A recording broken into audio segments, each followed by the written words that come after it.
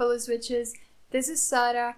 Welcome to another solo episode of the Switches podcast. How are you guys doing today?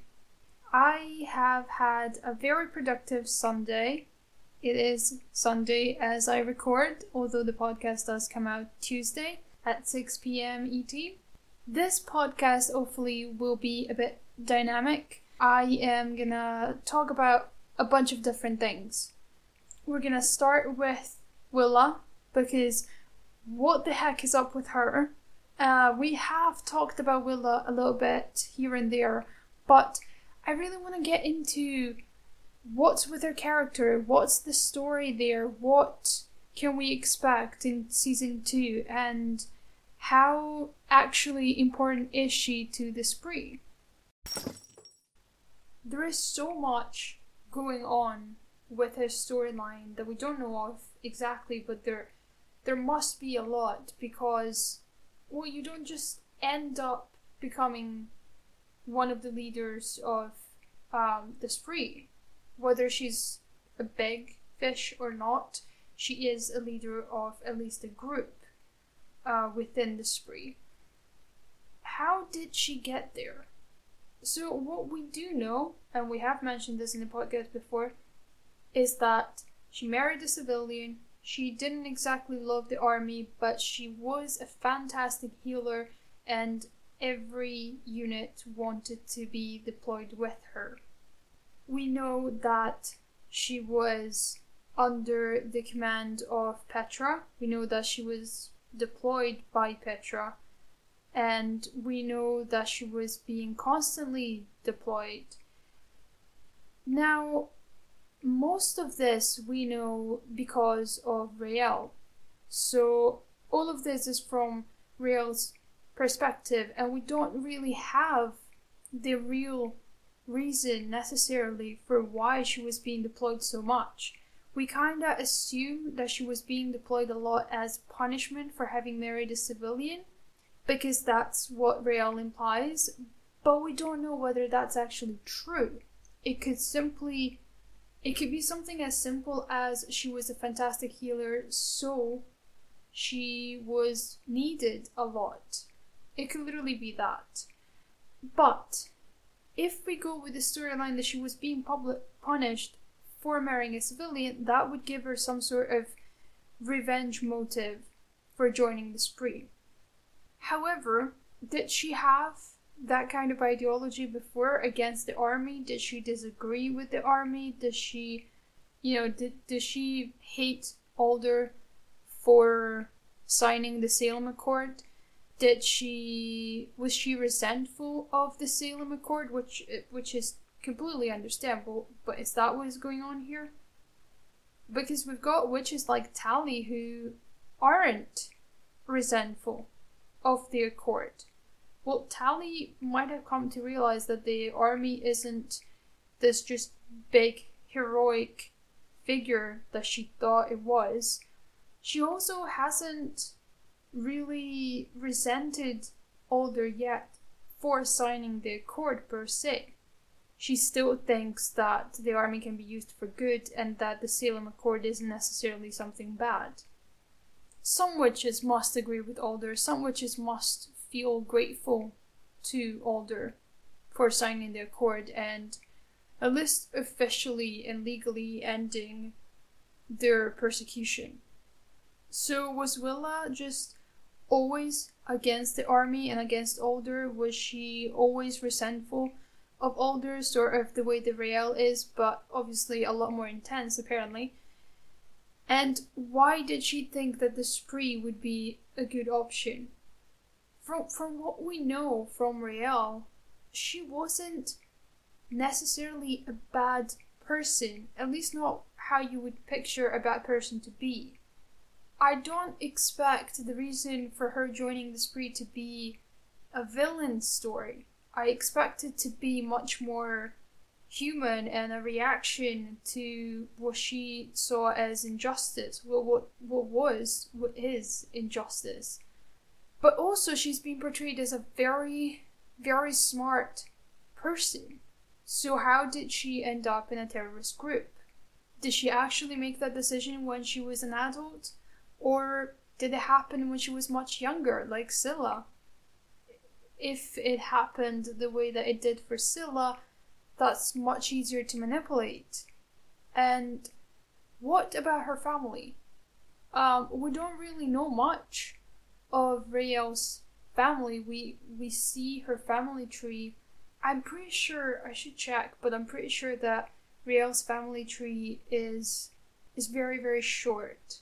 She doesn't have any cousins or uncles and aunts. Rael doesn't seem to have a family beyond her father and her mother. Why is that? Witches are strongly encouraged to have children, obviously. So, did her grandmother die too soon? She only had Willa? Did she choose not to have other children? Did she also marry a civilian?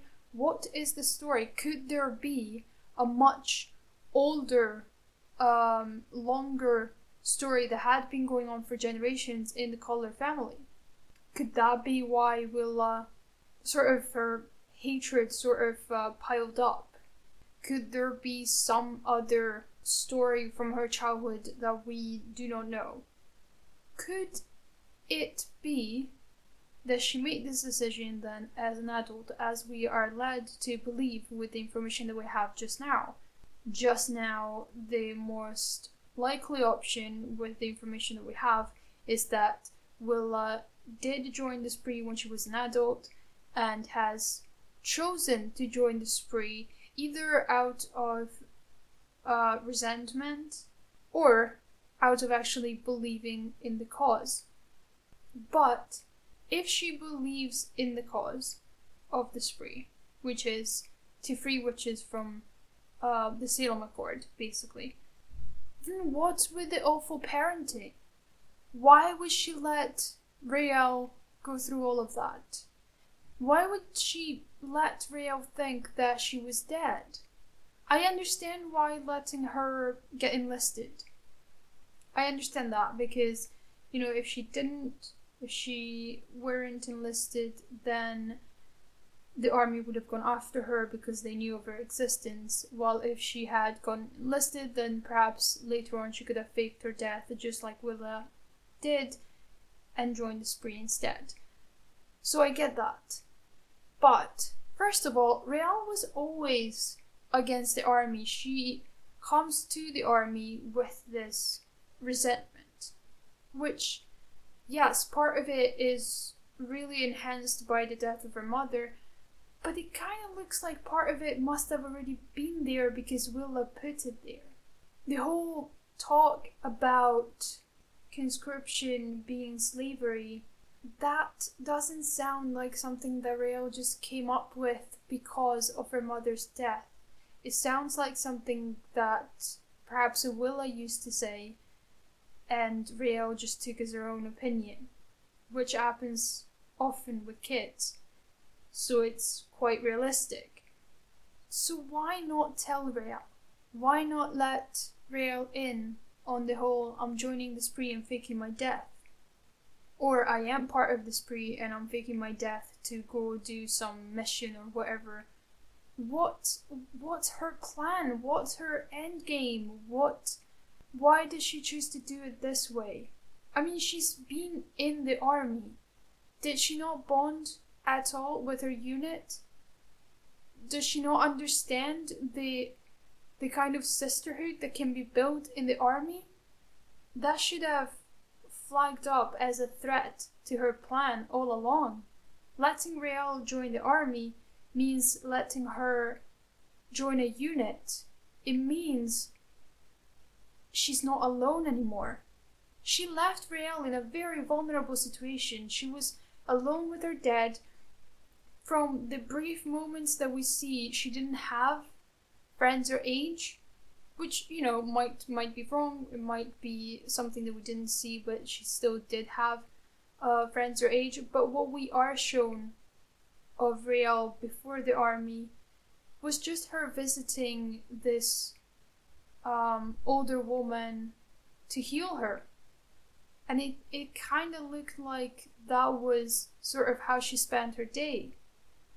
So, yeah, she probably had friends, but I think we would have seen her say goodbye to her friends or something if they had been important.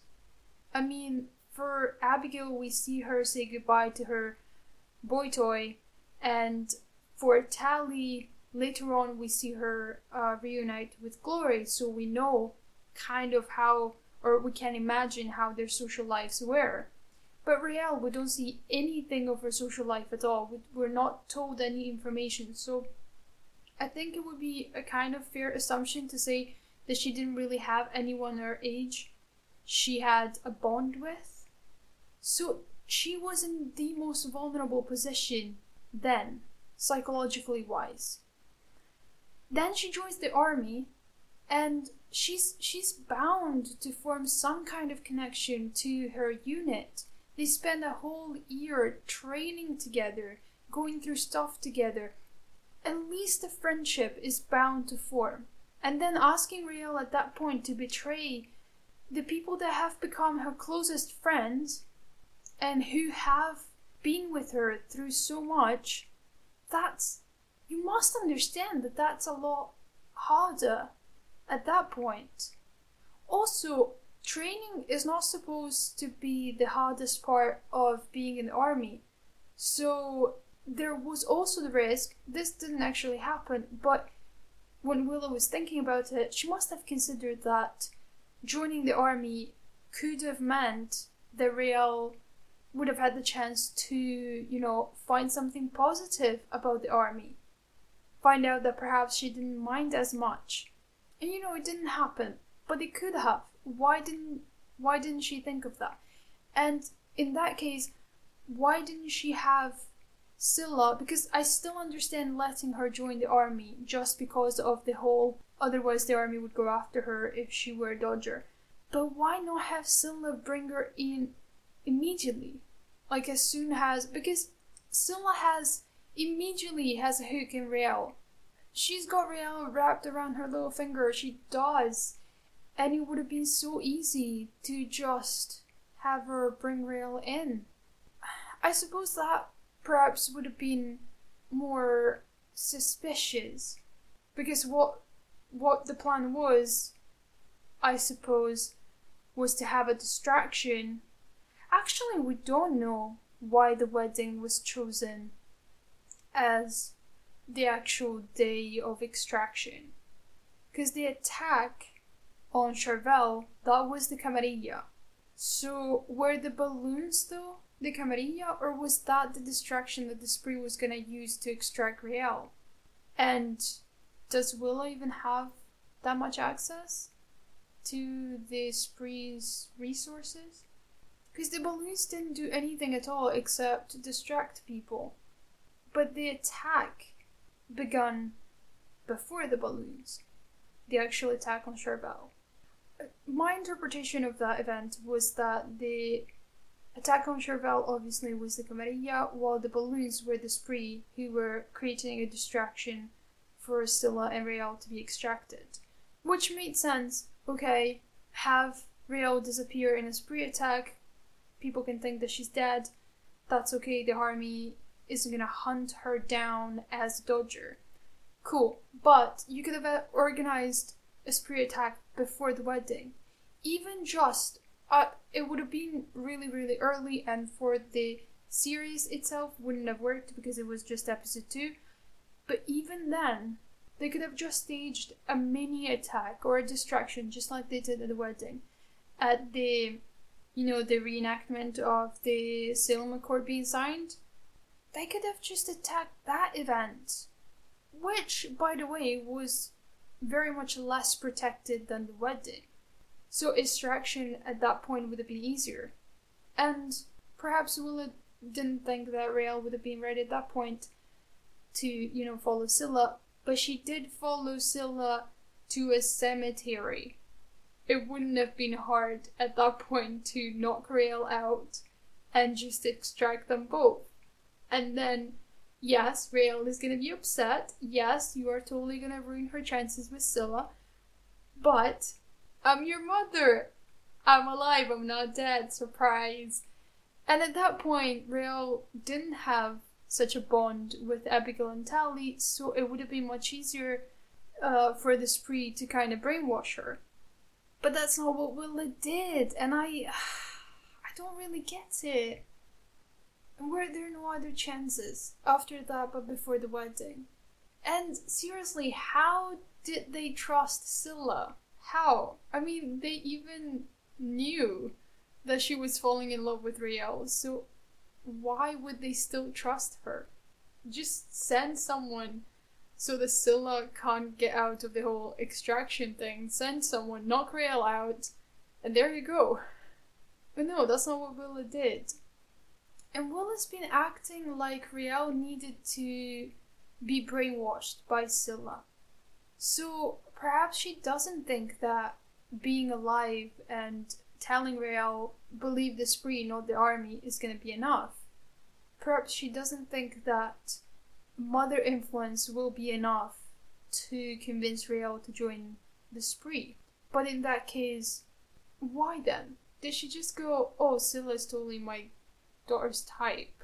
I'm sure that she could convince her with those blue eyes. Which, I mean, is not wrong. She wouldn't be right to think that way. But it seems, her plan seems so amateurish and silly, kinda. It just doesn't seem the plan of somebody who managed to successfully and quite skillfully fake her death. Unless that was somebody else's plan, unless Willa isn't actually behind everything or even just behind her own death. Perhaps she's answering to someone else who has planned everything and they left. Perhaps they didn't even mean for Raelle to be in the Spree. Perhaps they're just like, they want Raelle for her powers, and Willa was like, oh, please let me get her in a safe way rather than have her harmed if somebody else is taking care of it. So, like, I'll try to take her in, like, gently. I don't know, it's just... she's such a mystery, and she's being portrayed, like, throughout the season, she was this big loss for Raelle, and she was kind of the explanation that Raelle's hatred for the army was built on. And that all of that was taken away, and it was replaced with a villain. And now we just have Willa as a villain. And that's... I can't wait to understand her better, to just not only see her as a villain. I want more. I want so much more. I want so much explanation. That's what I always want, I know. I want to know why Willa has joined the Spree, and I want to know why she thought that this plan could work to bring Raelle in. I want to know all of it. I don't know if this was actually interesting or wherever, but this is getting way longer than I had planned, so I'm gonna stop the segment here. A few podcast episodes ago, I said I liked that Raelle and Scylla didn't say I love you straight away. They waited at least 6 months before they did. It was probably longer than that. But yes, Scylla said it for the first time at the wedding. And I said that I liked that, and that I had to say it earlier to some of my exes because I was very young and I felt very pressured into it. And the one time I was very pressured into it. But it's also a stereotype for lesbians, especially lesbians, Suffolk women in general, but mostly it's a very lesbian stereotype.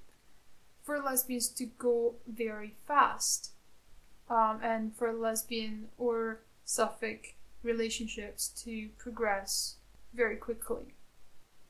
And that's quite an unhealthy stereotype because, and you know, it's sort of the U-Haul stereotype. The U-Haul stereotype is kind of more extreme. It's when two girls move in together really, really fast, like in a couple of months or something, or in less than a month. if you don't know, this is a curiosity fact, but if you don't know, the name U-Haul comes from the brand of vans, moving vans. It's like a moving company. So that's where it comes from. That's why it's called U-hauling. Anyway, it can be quite a harmful stereotype because, for one, it makes people feel pressured. It means it kind of gives this image of lesbians like they're very, very fast, and then especially young lesbians, when they get in a relationship, they kind of feel like they have to go very fast. They kind of feel like they have to know right away if the relationship is going to work out or not. It also makes you kind of miss out on the first phase stage of relationship. You know, when you don't really know where this is going, but you're just enjoying it, and there's all the what ifs, and there's all the soft moments of the whole talk about if we're still together by then we could do this or whatever, and that's kind of cute, and that's not a pressure thing, that's more of a I'm hopeful but it's okay if it doesn't happen kind of thing. And it's sweet, and looking back you can remember those little moments. If you do get to that point, you miss so much fun, and you miss out on all the little discovering about each other part. And as well, especially if you move in, but even if you sort of enter further stage of the relationship before it's time, you are not learning each other before you decide to be that with that person. You move in and you don't really know anything about each other. You don't even know if you're compatible. And at that point, if that does happen, if you move in before you even know whether you're compatible, that can be harmful to the relationship as well, because it can accelerate its demise. It really can. It can break it off a lot quicker. If you take the time to learn each other, you might learn that there's things that you need to compromise on, or you might learn that there's differences that you need to make up for, habits that the other might have that could annoy you, and you need to kind of get used to it and find a way to get over it, or the other person needs to find a way to kind of rein it in, so that they're not annoying you too much. You know, there's a balance to be found, and there will still be work to do on that balance once you do move in.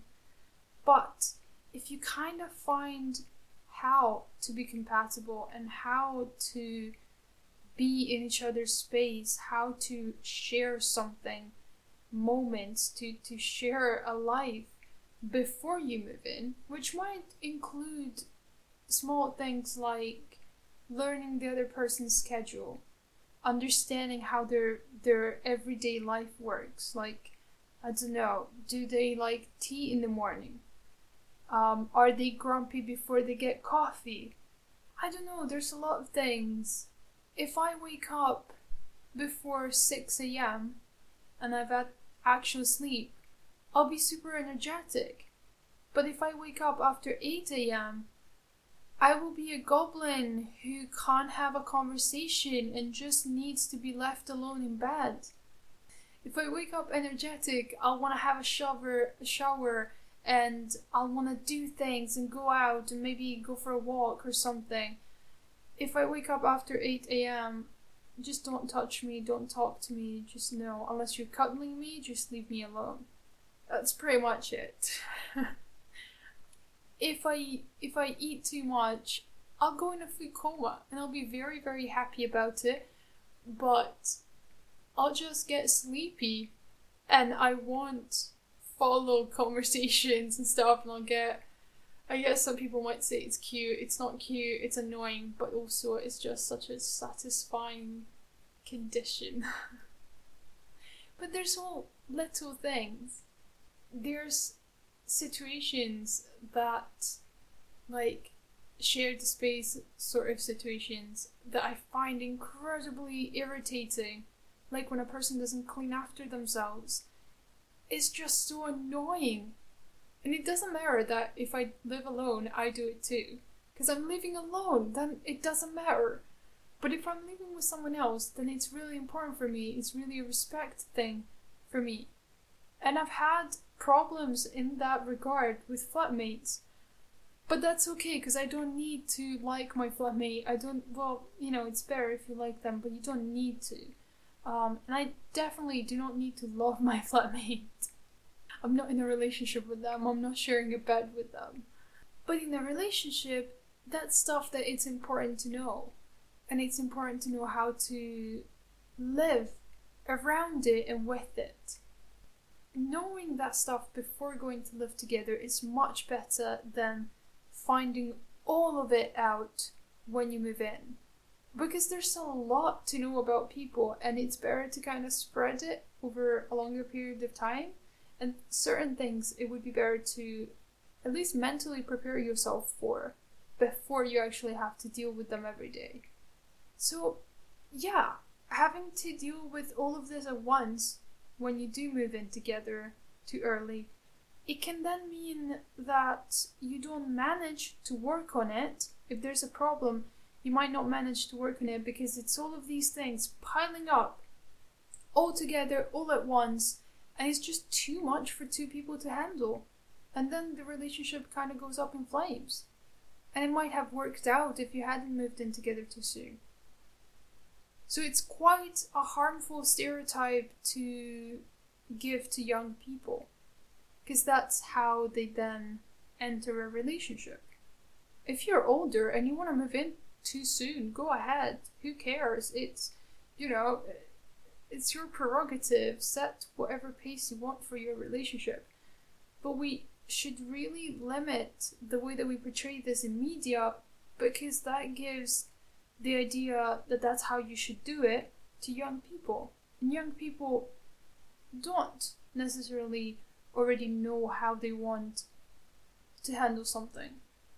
Young people need to experience more before they decide, oh yeah, actually I can move in a month in. Okay, great. Well, have a few goes at relationships before you actually decide that you're fine with that pace. Anyway, all of this to say, I am very happy that Motherland chose not to do this with Regula, and actually were shown that they do take their time before they say I love you. The boys. The thing is, you guys already know this. Obviously, everybody knows this. People just ignore it. But everything is about men already.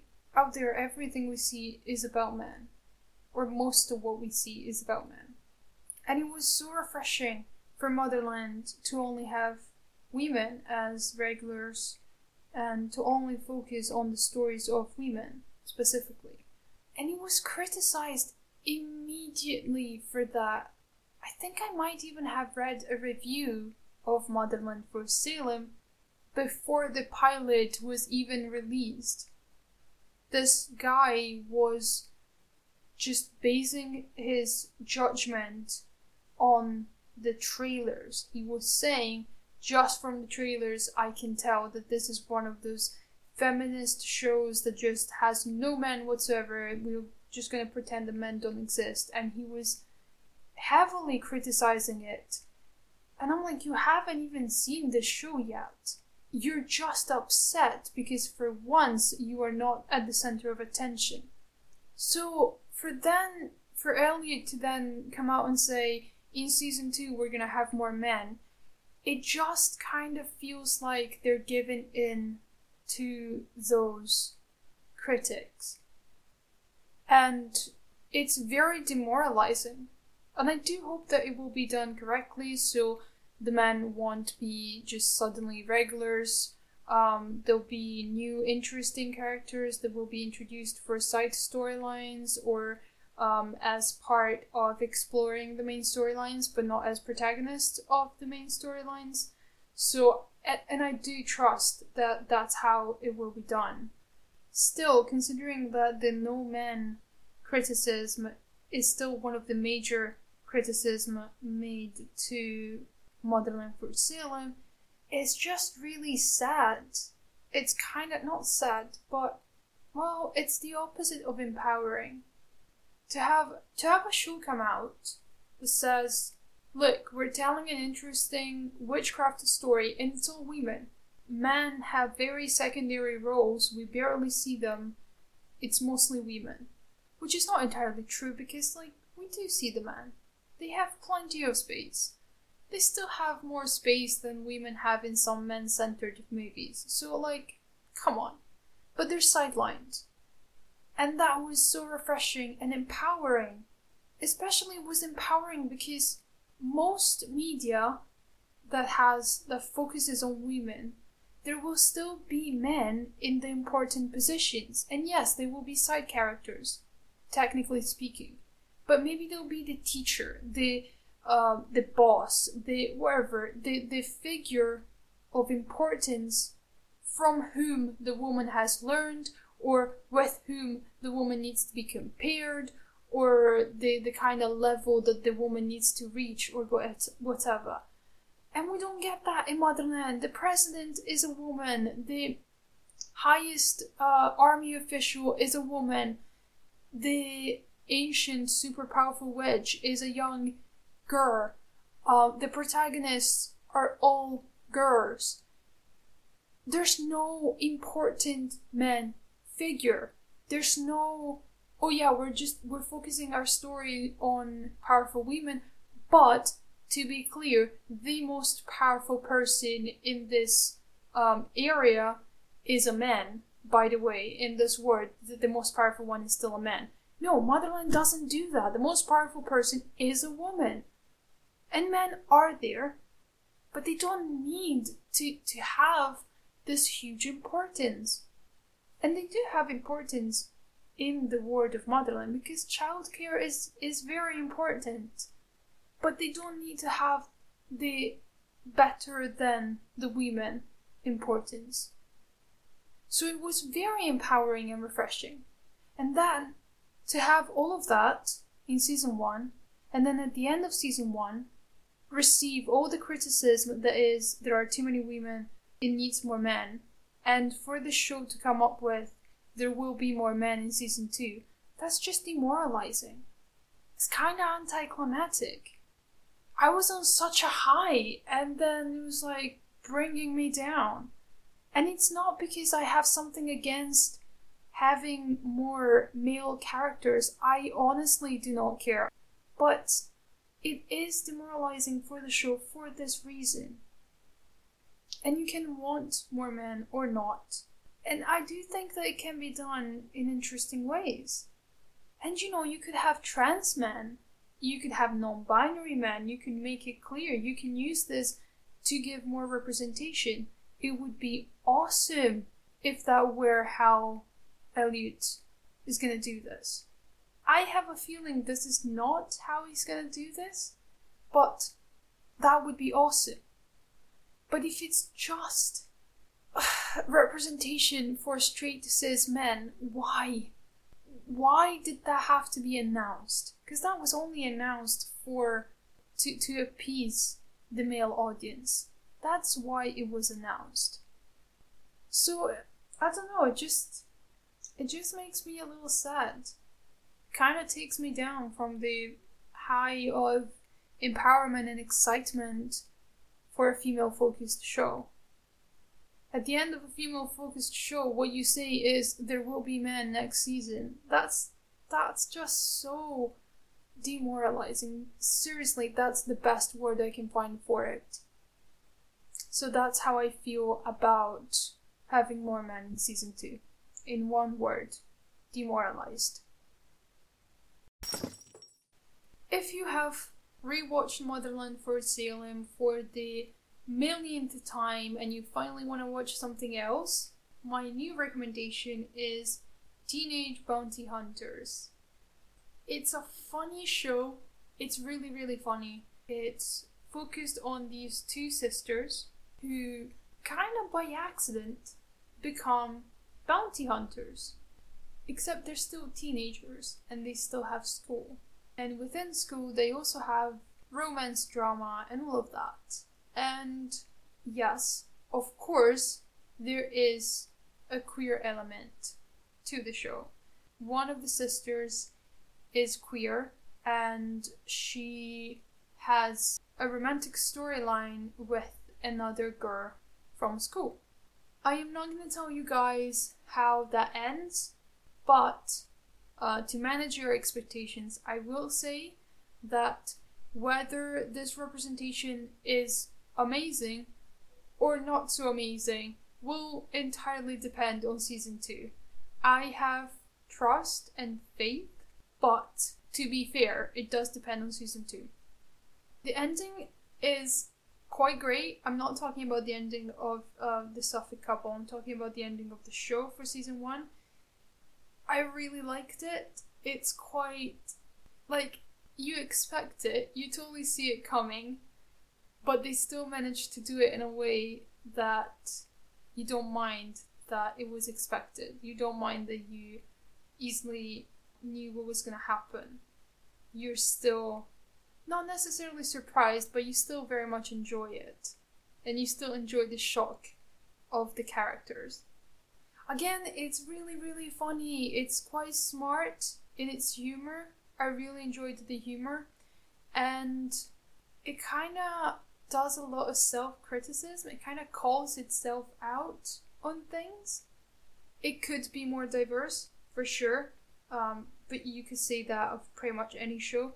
There isn't a lot of ethnical diversity. I mean, there's some, but not, like, it's not super diverse. And as far as queer representation goes, well, there's two Suffolk characters. One is a lesbian and the other might be bisexual. It's not confirmed yet. She's still figuring out her sexuality. She doesn't know how she identifies yet. There is another character that reads as gay, although it is in no way confirmed. He's just a secondary character. Funny, but very, very secondary, and very much a support character to the lesbian. And I think that might be it. There could be other queer characters in there that are simply not explicitly queer.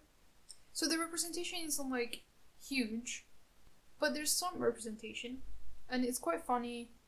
So yeah, that is my recommendation for the day.